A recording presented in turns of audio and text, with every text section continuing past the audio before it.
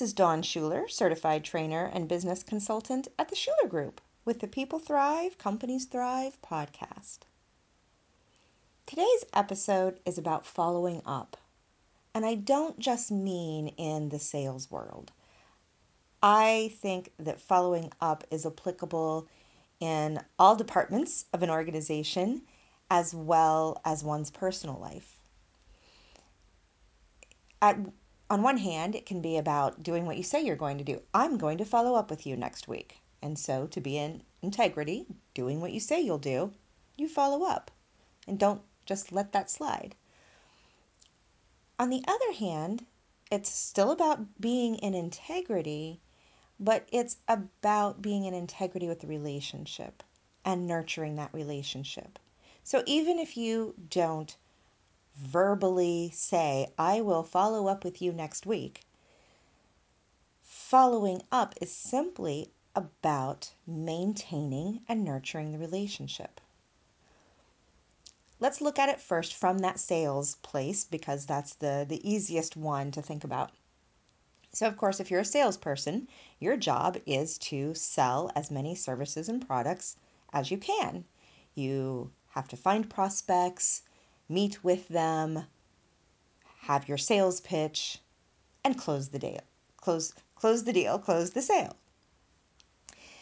And you may have a sales process that you follow. Your company may have one where there's a very strict protocol about you do this and 2 days later you do this next thing and 1 week after that you do this other thing. Or maybe it's left up to you to do it in whatever way you want. So there's the follow-up.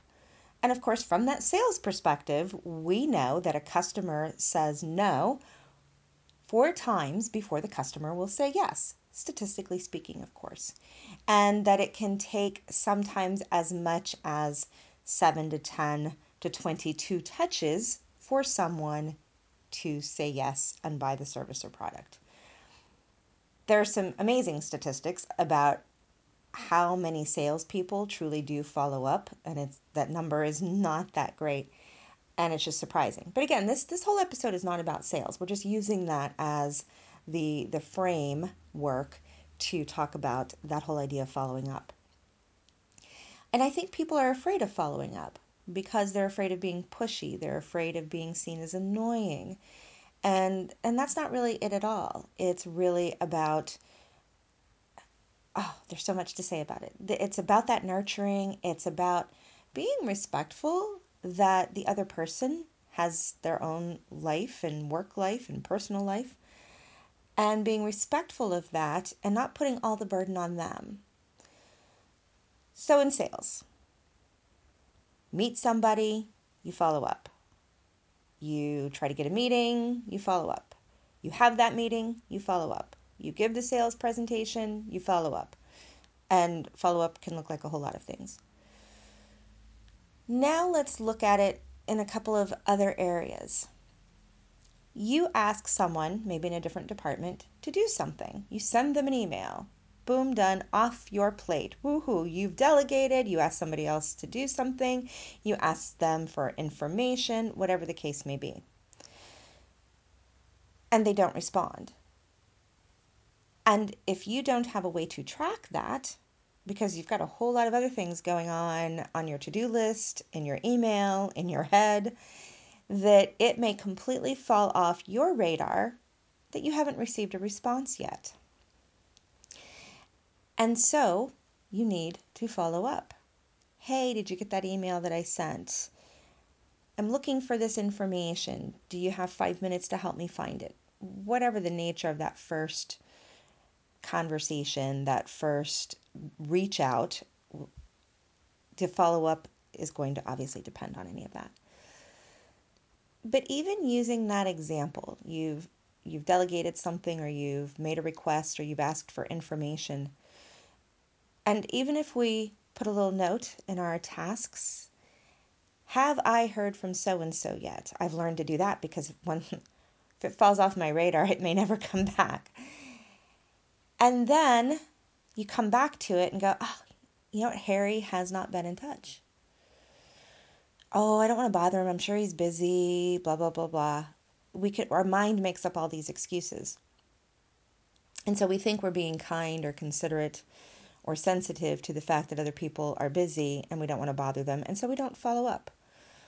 The problem with that then is, of course, whatever you reached out for isn't happening, didn't happen, didn't get done. Perhaps you decide it wasn't that important. That, of course, always happens. But maybe it really did need to happen. Then you can start getting resentful. Oh, I sent this out. All you had to do was respond. That's not good either. So if you start to look at follow up is a way to respect and nurture the relationship, then that changes things, doesn't it? You're actually respecting the fact that someone else is extremely busy. I was in a meeting the other day I'm in a woman-to-woman mentoring program. So I'm a mentor and I have a young lady that I'm mentoring, and it's part of an official program here in Frederick, Maryland. And one of the leaders of the program, she said, I get about 200 texts a day. I can't even fathom 200 texts a day.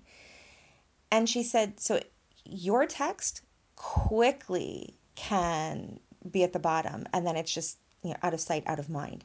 So she said, I really don't mind if you text me again and say, just moving this to the top of the list. She said, I really appreciate that. That's the respect piece. You are respecting the fact that somebody else is busy. And isn't that interestingly counterintuitive? In other words, if the reason we didn't reach out in the first place, or we didn't follow up, in the first place, was because, we want to be respectful of the fact that they're so busy and I don't want to bother them, but that actually kind of sending another little ping reminder is actually respecting the fact that they're really busy and not expecting them to be on top of it. Now, you could make an argument that we're all adults and everybody needs to be responsible, and that is true, but everybody needs to be responsible, right? So if you say, it's all on Harry, I asked Harry to do this and he didn't do it, and it's his responsibility to do it or to respond to me, then you're putting 100% of the responsibility on Harry. And that's not a two-way street. It's not balanced. I believe everything is a two-way street. We all have responsibility. Sometimes we might have, it may not be exactly 50-50. Think about personal relationships. There are times where you give more and there are times where the other person gives more. But the responsibility for responding, following up, whatever that communication is a two-way street.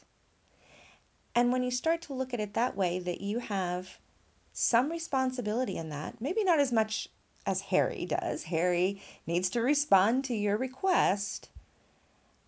But if you just let it go and don't do anything about it, don't follow up, become resentful, then that entire situation is incredibly imbalanced. So I reiterate, follow up is simply a way to nurture and respect the other person and maintain and nurture the relationship.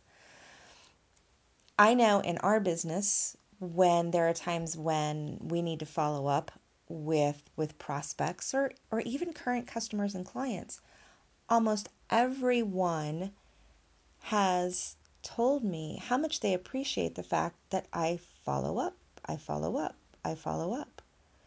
And it's not always from a sales perspective. Sometimes it's from a checking in and seeing how somebody's doing. And they are, one, impressed because that just doesn't happen so much in this day and age. And two, it almost lets them off the hook a little bit because they probably were meaning to respond to that voicemail or return the email, and it got shoved down to the bottom, 200 texts. And by us following up, that relieves them, and then they can go, oh, thank you so much. I mentioned before that the system I've had to put in place, really, it's a very simple one. I am an avid Outlook user and I use all of its features, especially the tasks. And so if I send something out, whether it's a request or I need this, uh, or it is part of the sales process, I will put a reminder, I will add a task. Have I heard from? And then put a date on it. What's really interesting about that is that then when that date pops up and the task, you know, comes up on my screen, I don't have this sinking ugh feeling like, oh, I've got to follow up. It's more like I'm just doing what I was told, even though I'm the one doing the telling of myself. And it's just, oh, look, it's time to follow up with David again. And da da da da, whatever that looks like, in whatever method it looks like. So that's just a simple way for me to personally track those kinds of reminders. In our sales process, we have a much more robust system than that. That actually we put people in our particular process, and then the system lets us know when we need to do the next follow up, the next outreach. So I definitely recommend for sales follow ups that there's something at least somewhat robust, also has to be usable, that helps you keep track of that, because the easiest thing is it drops off. You go to an event, you present, you're an exhibitor, and you mean to follow up the next day, and then it becomes the third day and the fifth day, and 2 weeks later, and a month later, and you realize you didn't follow up, or you didn't follow up with everyone, and then it starts to feel too late, and so you don't do it. It's really easy to let that slide. But I believe that we're all in this together, that just as Brian Tracy says, all business is a people business. We're all here for the people. It's all about people. It doesn't matter whether we're talking follow up in business or follow up in your personal life. We are at the core people. And following up is simply a way to respect those other people. I hope I've given you something interesting to think about, and I'd love to hear how this has landed for you. I always invite you to come on over to theschulergroupllc.com and leave a comment. Just let me know what you think about following up. And I promise you, should you do that, I will follow up with you. Until next time, may you thrive.